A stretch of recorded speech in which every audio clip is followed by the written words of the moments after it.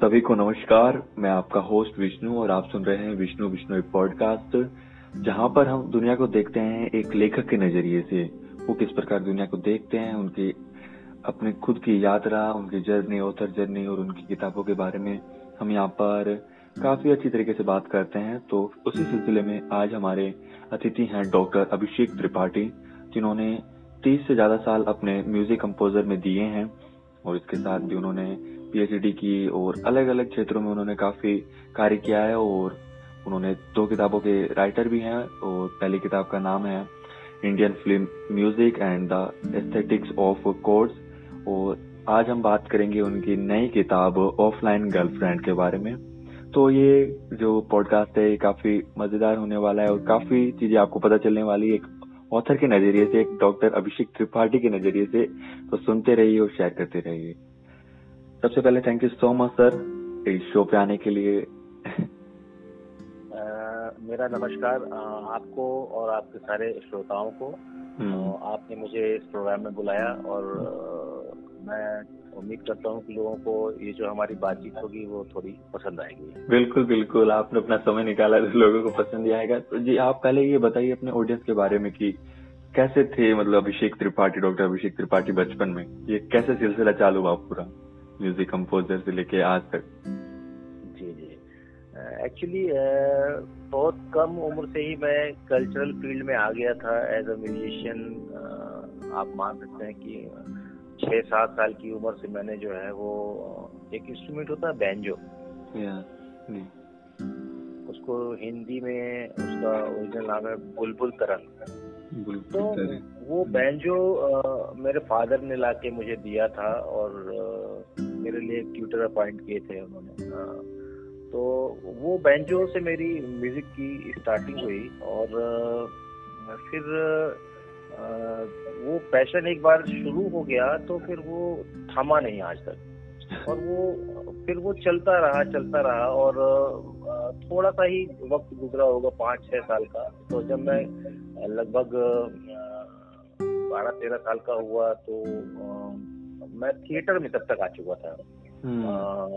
मेरा जो पारिवारिक माहौल है वो, मेरे फादर जो हैं वो हिंदी के प्रोफेसर रहे हैं और बड़े अच्छे लेवल पे सोशल एक्टिविस्ट हैं इस मामले में कि सोशल रिफॉर्म्स या सोशल जो भी इश्यूज होते हैं उनसे उनकी बातचीत जो होती है, उनका लेखन होता है वो लगातार करते हैं। तो वो एक पूरी पारिवारिक पृष्ठभूमि हमारे साथ रही है।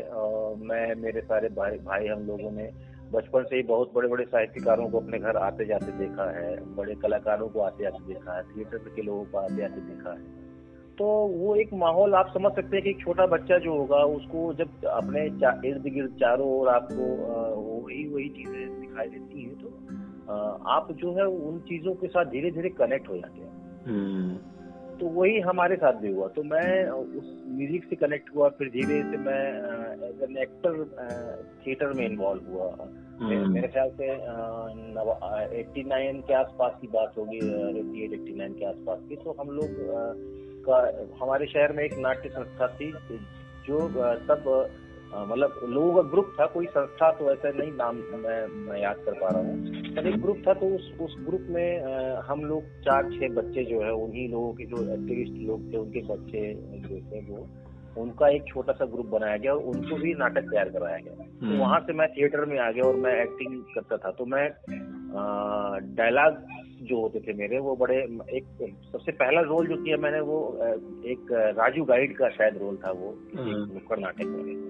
तो हम लोग नुक्कड़ नाटक पहले हमने किए। तो वो जो शर्म और हया वाली बात होती है ना, जो झिझक वाली बात होती है, वो तब से ही खत्म हो गई। जब आप सड़क पे खड़े होकर नाटक कर लेते हैं ना और आप अपने लिए अपना नाटक देखने के लिए लोगों को बुलाते हैं और लोगों से डायरेक्ट कनेक्ट होते हैं 8-10 साल की उम्र में, तो आपकी वो जो झिझक होती है वो धीरे धीरे खत्म हो जाती है। तो वो थिएटर से मैं धीरे से एक्टिंग करता रहा। एक्टिंग करने के बाद वो म्यूजिशियन तो मैं था ही, थोड़ा थोड़ा म्यूजिक मैंने सीखा था, जाना था। और इसके बाद 91 के आसपास मेरे बड़े भाई जो हैं वो भी थिएटर में एक्टिव थे। तो वो एक नाटक कर रहे थे, तो उन्होंने मेरे को कहा कि अभिषेक 3-4 गाने बनाने हैं अपन को। तो वो घर से ही शुरू हुआ। मतलब पहला गाना मैंने अपने होम प्रोडक्शन के लिए कंपोज किया।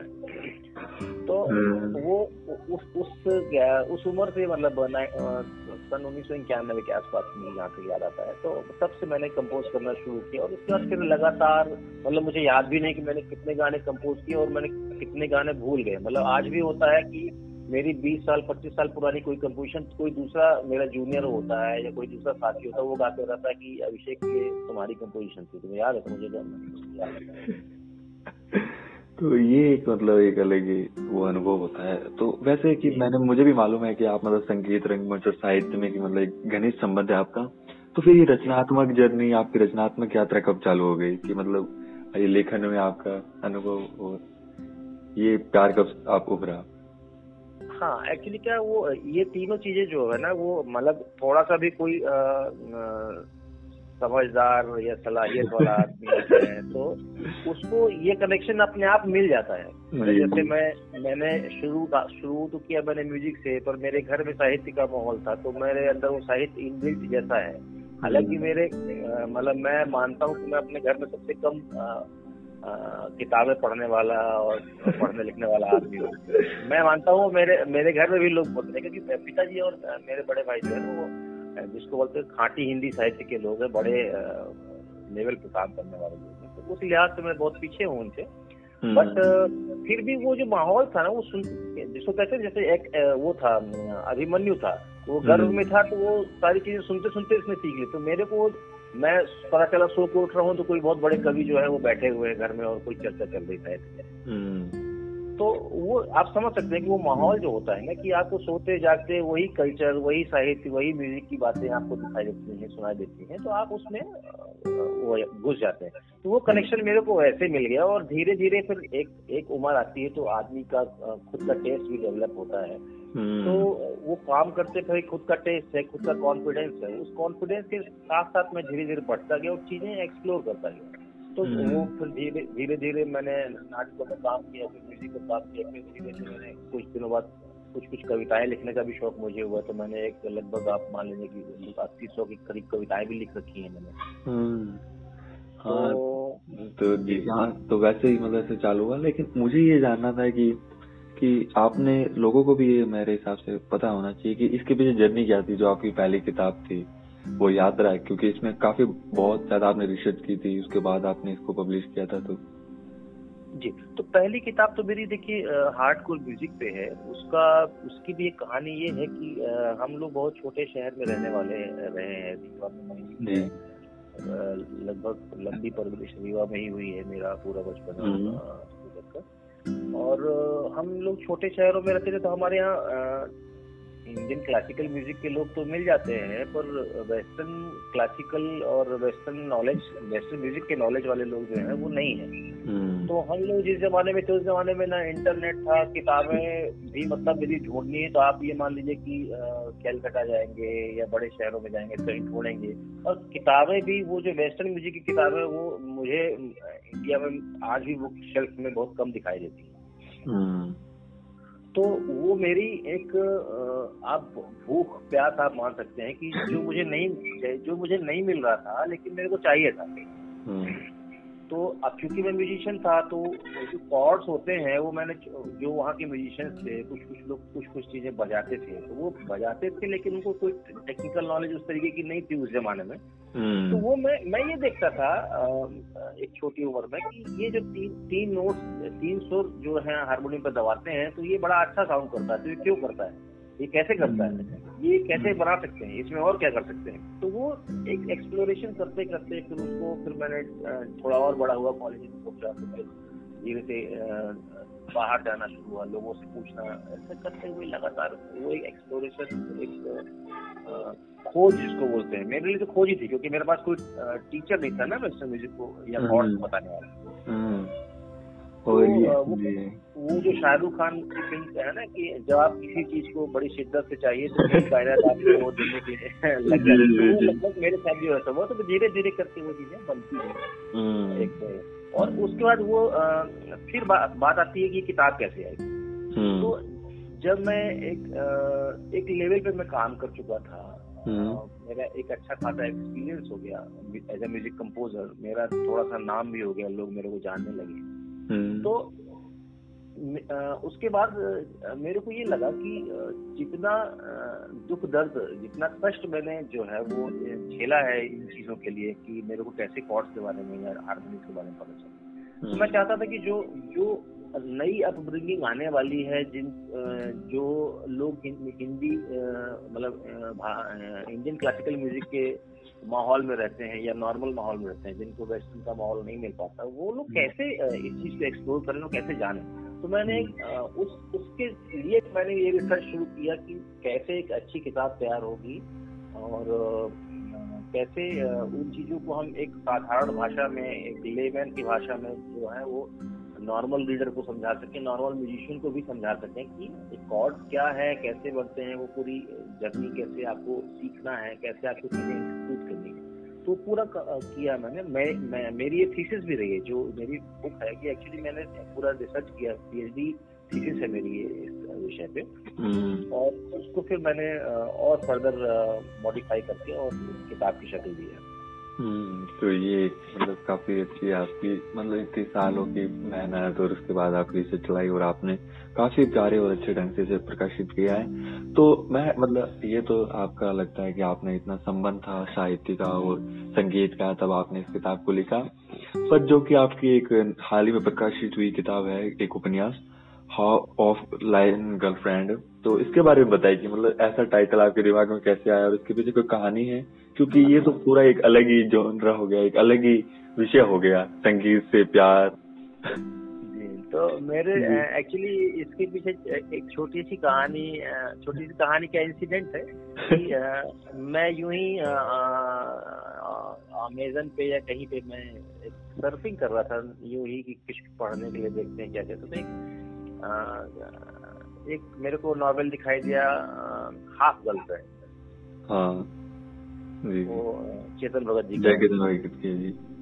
हाँ, तो वो उस टाइटल ने मेरे को अपील किया और मेरे को लगा कि यार ये तो एक यूनिक किस्म का है। तो उससे फिर ये आइडिया आया मेरे को कि मैं आज का जमाना जो है वो हर आदमी ऑनलाइन है, मतलब व्हाट्सएप पे है, ट्विटर पे है, और जैसे भी है वो ऑनलाइन रहता है 24 घंटे। तो जैसे किसी ने कभी शायद किताब लिखी है या लिख रहा है कि व्हाट्सएप वाला लगा, तो ऑनलाइन इतना ज्यादा आप खबरें भी पढ़ते होंगे, आपकी लोग ऑनलाइन दो लोगों में फेसबुक से चैटिंग हुई, दोस्ती हुई, प्यार हो गया और शादी हो गई। जी। तो वो उससे मेरे को ये ख्याल आया कि एक गर्लफ्रेंड ऐसी भी हो सकती है ना जो कि ऑफलाइन रहे हमेशा, जी, है ना। तो वो मेरे को ये जो टर्म आया ऑफलाइन, ये इस तरीके से है। फिर उसके बाद फिर मैंने उसको जब एक बार मेरे दिमाग में टाइटल आया तो फिर मैंने उसकी पूरी स्टोरी कैटर की। इसमें वो ऑफलाइन नहीं है कि हम इंटरनेट की दुनिया में हैं और ऑफलाइन हो गए हैं। एक्चुअली ऑफलाइन का मतलब ये है कि वो इंडिविजुअल हो गए, मतलब वो आपसे संपर्क में नहीं, कनेक्टिविटी चली गई। तो जो उसका बेसिक ऑफलाइन होने का जो मतलब है ना कि नॉट इन कनेक्शन, तो मैंने उसको उस परिप्रेक्ष्य में लिखा, उस परिप्रेक्ष्य में पूरी स्टोरी मैंने कैटर की है उसको। नहीं, और ये मैंने भी काफी ऐसे लव रोमांस या प्यार इनके ऊपर किताबें पढ़ी है, लेकिन या अगर आप कुछ माने ना, तो अगर आपके 2 लाइनें अगर आप अपनी किताब की बता दें अगर ऑडियंस को, ताकि उन्हें भी लगे कि किस प्रकार से आपने इसे लिखा है, क्योंकि आपने जिस प्रकार से इसे लिखा है काफी एकदम संजोए रंग से, एक काफी अच्छे मतलब ढंग से आपने इसे बना के लिखा है। तो अगर आप 2 लाइनें सुना देते अगर कोई वार्तालाप। हाँ, तो मैं एक काम करता हूँ, आपको कोई एक छोटा सा हिस्सा पढ़ के बताता हूँ। मैं आपको इसकी ओपनिंग ही बता देता हूँ, ओपनिंग जो मेरी नॉवेल की है ना, ओपनिंग सीन पहले चलते तो थोड़ा सा एक वो बनेगा, छोटा सा हिस्सा सुनाता हूँ। जी जी बिल्कुल। यहाँ से नॉवेल शुरू होता है। ये एक कन्वर्सेशन है एक लड़की की और एक लड़का, और वो लड़का जो है वो एक्सीडेंट होके कहीं पे पड़ा हुआ है और उसको होश आ रहा है। ये इसकी पृष्ठभूमि जो आपको आगे पढ़ेगी तो पता चलती है। वो स्टार्ट सीन ऐसे होता है, लड़की बोलती है, सुनो, अरे कुछ तो बोलो। बड़े सायरन के पीछे से आ रही एक आवाज से उसे होश सा आया। मैं तो बिल्कुल डर गई थी, तुम ठीक तो हो ना? वो बिल्कुल समझ ही नहीं पा रहा था कि उसके साथ क्या हो रहा था। लड़की ने उसे पानी पिलाया और उठाकर बैठा दिया। वो सिर्फ लड़की को देख रहा था और अपने आप को। यहाँ सायरन कहाँ बज रहा था? उसने लड़की से पूछा। सायरन? हाँ, मुझे अब भी उसकी धुंधली सी आवाज आ रही है अपने कानों में। इतना सुनते ही वो लड़की जोर जोर से हंसने लगी। उसका हंसना सुनकर लड़का थोड़ा सा सकपका गया। क्यों? क्या तुम्हें नहीं आ रही वो आवाज? बिल्कुल नहीं, और मुझे लगता है कि तुम्हारे कान बज रहे हैं। क्या बकती हो? लगता है तुम्हें जोर का झटका लगा है और कुछ नहीं। थोड़ा और सहम कर वो अपने चारों ओर देखता है और धीरे धीरे उसकी चेतना जागृत होती है। मैं इस खेत में कैसे पहुंच गया? और मेरी कार वो कहाँ है? मैं यहाँ कैसे आ गया? और तुम कौन हो? मेरे पास क्या कर? बस बस, सब एक साथ ही पूछ लोगे क्या? थोड़ा सांस ले लो, थोड़ा संभल जाओ, फिर सब बताती हूँ शांति से, समझे? लड़की ने उसे प्यार से समझाया। तो ये ऐसा पूरा वो इंसिडेंट है। और ये दिखाता है कि ये बताता है कि आपने किस प्रकार से उसे संजोया है।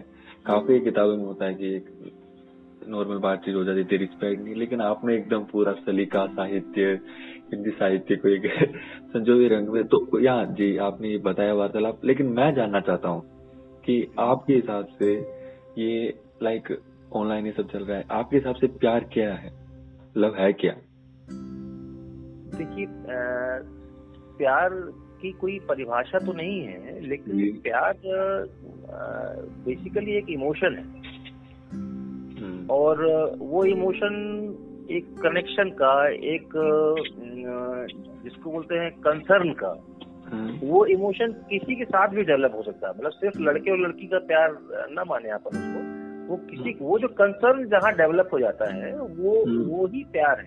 ये कंसर्न जब ज्यादा हद तक बढ़ जाता है, भाई कंसर्न तो आपका ऑफिस में भी होता है, आपके कलीग से भी होता है, लेकिन वो कंसर्न प्यार में तब तब्दील होता है जब उस कंसर्न की आपको वैल्यू हो जाती है, उस कंसर्न की आपको चिंता हो जाती है, उस कंसर्न को आप केयर करते हैं, उस कंसर्न को आप फील करते हैं कि मतलब आप मिस करते हैं, बहुत सारे इमोशन उसके साथ जुड़ जाते हैं, तो वो कंसर्न प्यार है।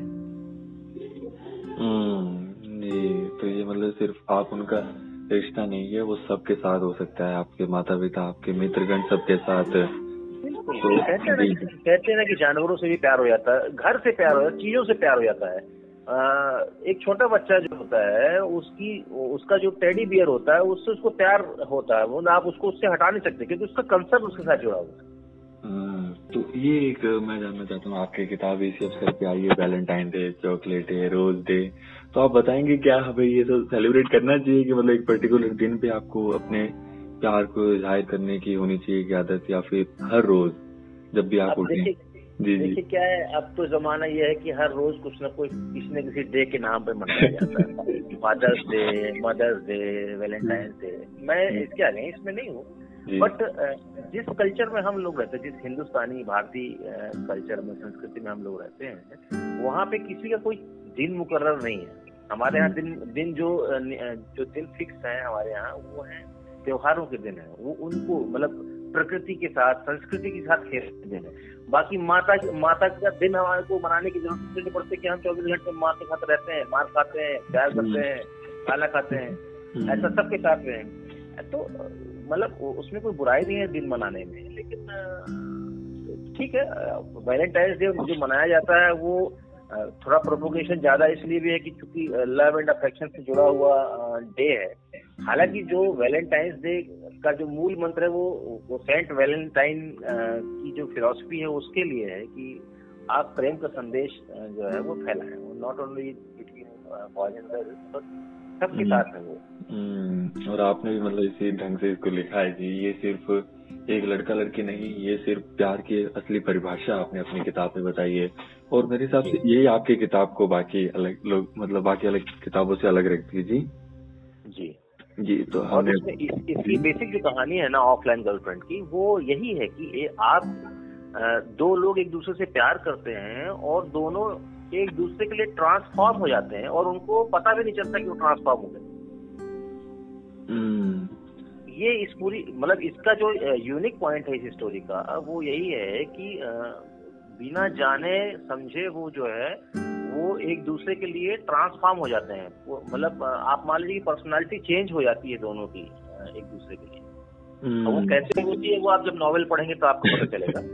जी वो तो पढ़ने के लिए आपको नॉवेल पढ़ना ही पड़ेगा। लेकिन मैं एक पॉइंट और यहाँ पर करना चाहता हूँ, लाइक ऑनलाइन एक होता है कि आप मतलब हाँ उनसे आप बात भी कर सकते हैं, वीडियो कॉल भी, लेकिन जब आप उनके साथ होते हैं, जब वो आपके साथ में रियल होते हैं, वो एक अलग ही एक्सपीरियंस होता है जी। तो ये कहीं आप खोता जा रहा है मतलब जनरेशन में जी। अब बिल्कुल खोता जा रहा है। खो ऐसे रहा है कि देखिए एक घर में मियाँ बीबी हैं, उनको 2 बच्चे हैं, या मान लीजिए कि बेटा बहू है, उनके माँ बाप हैं घर में, तो हर आदमी जो है मोबाइल पे या टीवी पे, अब तो टीवी भी दूर हो गया है, अब तो मोबाइल मतलब ऑन हैंड है ना। तो एक कमरे में भी रहते हुए बीवी अलग अपना मोबाइल देख रही होती है, बेटा अलग देख रहा होता है, और हस्बैंड अलग देख रहा होता है। तो आप ये सोचिए कि हम अपनी बीवी को, अपने पिताजी को, अपने माँ को भी व्हाट्सएप पे ही मैसेज कर रहे हैं, मतलब बात करने का समय नहीं है हमारे पास। तो ये कहीं न कहीं एक गलत दिशा की तरफ चीजें जा रही हैं, लेकिन कुछ न कुछ दिनों बाद ये फर्क आएगा, फिर से आप देखेंगे इसको। भले उसमें 1 साल 2 साल 5 साल लग जाएगा, लेकिन हर चीज का एक साइकिल होता है। वो अल्टीमेटली जब एक चक्कर पूरा होता तो वापस उस 0 पॉइंट पे आता। तो हम वो वापस उस पॉइंट पे फिर से पहुंचेंगे जहाँ पे हम व्हाट्सएप के से दूर रहेंगे और अपने घर पे बैठ के आपस में बात करेंगे। ये तो नई टेक्नोलॉजी का, वैसे भी मुझे भी ऐसा लगा है, क्योंकि हम बहुत सारी चीजों से दूर हो गए। मैं भी मतलब ऐसे इस तरीके से हिंदी भी अभी मैं मतलब बोलने लगा हूँ अच्छी तरीके से। तो ये भी एक होता है कि आप मतलब अपने रूट को से, अपनी मातृभाषा सबसे अलग हो जाते हैं। तो आपने काफी, अब मैं पूछना चाहता हूँ कि कोई आपका मैसेज हमारे रीडर के, आपके रीडर के लिए, हमारी ऑडियंस के लिए, जो आप शेयर करना चाहते हैं अपनी बुक के जरिए, अपनी लाइफ के जरिए, आपकी लर्निंग। अभी तो जैसे आपने कहा कि वैलेंटाइन डे आ रहा है, तो ये किताब उसके लिए ये तो बिल्कुल, ये तो नेसेसरी है। हाँ, बट खाली वैलेंटाइन डे के लिए ही नहीं मौजूद है, हमारी आपकी लाइफ के लिए भी इसका एक एग्जिस्टेंस है इसी स्टोरी का। इसलिए कि जो प्यार है, जो कंसर्न है, जो हिंदी में बोलते संलग्नता, तो जो जुड़ाव है हमारा एक दूसरे से, चाहे वो प्रेमी प्रेमिका का हो, या पति पत्नी का हो, या माँ बेटे का हो, वो जो जुड़ाव है ना, वो जुड़ाव आपको तभी एक लंबे रास्ते तक लेके जाता है जब आप उस जुड़ाव की अहमियत समझते हैं और उस जुड़ाव को दिल से महसूस करते हैं, उस जुड़ाव में अंदर तक चले जाते हैं। उस मतलब ये कोई ऐसी सतही, मतलब सुपरफिशियल चीज नहीं है कि एक दीवार है, उसको ऊपर का पेंट हमने छू लिया तो हमने, ऐसा नहीं। वो दीवार है, उसके अंदर जो सीमेंट लगा हुआ है ना, हमें उसकी जड़ तक जाना है, तब हम वो उस कंसर्न को मान सकते हैं, वो जुड़ाव को मान सकते हैं। तो आप जब ये मेरी स्टोरी पढ़ेंगे ऑफलाइन गर्लफ्रेंड, तो आपको ये चीज पता लगेगी कि जो भी 2 लोग एक दूसरे से प्यार कर रहे हैं, वो अपने प्यार को पाने के लिए और अपने प्यार के अनुकूल बनने के लिए वो किस हद तक आदमी चला जाता है, और ये भी कि बिना जाने बूझे, बिना समझे कि हमारे अंदर वो ट्रांसफॉर्मेशन हो रहा है, वो बिना जाने बूझे, बिना प्रयास के वो ट्रांसफॉर्मेशन होता है, तो उसको बोलते हैं कंसर्न, उसको बोलते हैं कि हम इससे प्यार करते हैं। तो वो प्यार जो है ना, वो हमको पता नहीं चलता कि हम, मतलब जो बहुत सारे गाने हैं, आपने बहुत सारी बात सुना होगा कि प्यार किया नहीं जाता, हो जाता। हाँ जी। हाँ, तो वो एक कोई सिंथेटिक चीज नहीं है। प्यार, इश्क, मोहब्बत, प्रेम, ये कोई सिंथेटिक चीज नहीं, ये डेवलप होती है, और ऐसा नहीं कि झटके से डेवलप हो जाती है। उसकी एक प्रोसेस है, हर चीज की प्रोसेस होती है। वो कंसर्न धीरे धीरे ही बनता है, मतलब आप 1 दिन 2 दिन 4 दिन 7, हाँ किसी का टाइम कम हो सकता है, किसी को 6 दिन लग सकते हैं, किसी को 6 साल लग सकते हैं कंसर्न डेवलप करने में, अलग अलग चीजों के होते हैं। लेकिन वो तो आपको कुल मिला के ये करना है, अपने जीवन में ये ध्यान रखना है कि हमारी जो भी प्रिय चीजें हैं हमारे जीवन में, जिनकी अहमियत है या अहमियत हो सकती है, उनको हमको बड़े सलीके से, बड़े जतन से, बड़े आदर के साथ अपने जीवन में बनाए रखना है और उनका सम्मान करना है, तो ये प्यार हमारे जीवन में बढ़ेगा। और जो हम लोग बात कर रहे थे कि अपने कमरे में बैठ के भी अलग अलग व्हाट्सएप पे बात हो रही है जैसे, तो वो उससे भी हम बाहर तभी आ सकते हैं जब हम एक दूसरे को कंसर्न शो भी करें। जी, तो जो वही आपने इतने प्यारे ढंग से मतलब ऑफलाइन गर्लफ्रेंड ये तो मैं कहूँगा हर एक इंसान को पढ़नी चाहिए। ये सिर्फ ऐसा नहीं है कि आप लड़का लड़की, ये नहीं, ये एक प्यार की सच्ची क्या प्यार है उसको एक अच्छे बहुत प्यारे तरीके से आपने इसमें संजोया है। तो ये तो सभी को ऑफलाइन गर्लफ्रेंड। तो अब मैं सिर्फ 2 क्वेश्चन पूछूंगा आपसे। और पहला कि ये कि आपकी कौन सी मतलब 2 आपकी सबसे प्यारी हिंदी साहित्य की किताबें हैं जो हमारे ऑडियंस को आप रिकमेंडेशन करना चाहेंगे? हिंदी साहित्य में आप ज्यादा पढ़ते तो नहीं है फिर भी। हाँ, बहुत अच्छी अच्छी चीजें हैं देखिए हिंदी साहित्य में। जैसे मेरे को एक कहानी याद आ रही है प्रेमचंद की, बड़े भाई साहब। तो मेरे को लगता है कि जो भी यंगस्टर्स हैं और या जो भी प्रेम को समझना चाहते हैं वो बड़े भाई साहब जरूर पढ़ें। उसमें एक अलग किस्म का प्रेम आपको दिखाई देगा। जैसे मैं अपनी स्टोरी की बात कर रहा था ना, वैसे ही आप उसको मतलब आप जरूर पढ़िएगा उसको। उसमें एक बड़े भाई की और एक छोटे भाई की कहानी है। एक बड़ा भाई है जो 9th क्लास में, छोटा भाई 5वीं क्लास में है। फिर बड़ा भाई हर साल फेल होता जाता है, छोटा भाई हर साल पास हो जाता है, और एक समय ऐसा आता है कि दोनों एक ही क्लास में पहुंच गए होते हैं। तो उन दोनों के बीच में जो वो सम्मान, अपमान, मारपीट और सब की जो एक कहानी होती है उतनी उम्र के बच्चों में, वो कहानी, वो रिस्पॉन्सिबिलिटी, वो हर चीज है मतलब अल्टीमेट कहानी। मतलब मैं मानता हूँ कि इस सदी की यदि सर्वश्रेष्ठ कहानी मैं उसको बोलूँ इस हिसाब से कि वो एक अलग प्लेटफॉर्म आपको देती है सोचने के लिए कि आपको रिलेशन को कैसे मेंटेन करना चाहिए। तो वो एक सबके लिए है कि ये ओपन गर्लफ्रेंड से भी पहले बड़े भाई साहब प्रेमचंद आप मतलब जरूर पढ़िए। और अब मैं आपको सिर्फ 2 क्वेश्चन पूछूंगा और आपका उसका उत्तर आपको एक सेंटेंस में देना है। जी जी जी। सबसे पहले आपका सबसे पहला सपना, आपका बचपन का सबसे पहला सपना जो आपको पूरा करना था वो क्या था? सबसे पहला सपना जो मुझे याद है, वो आज भी याद है कि मुझे म्यूजिक कंपोजर बनना है।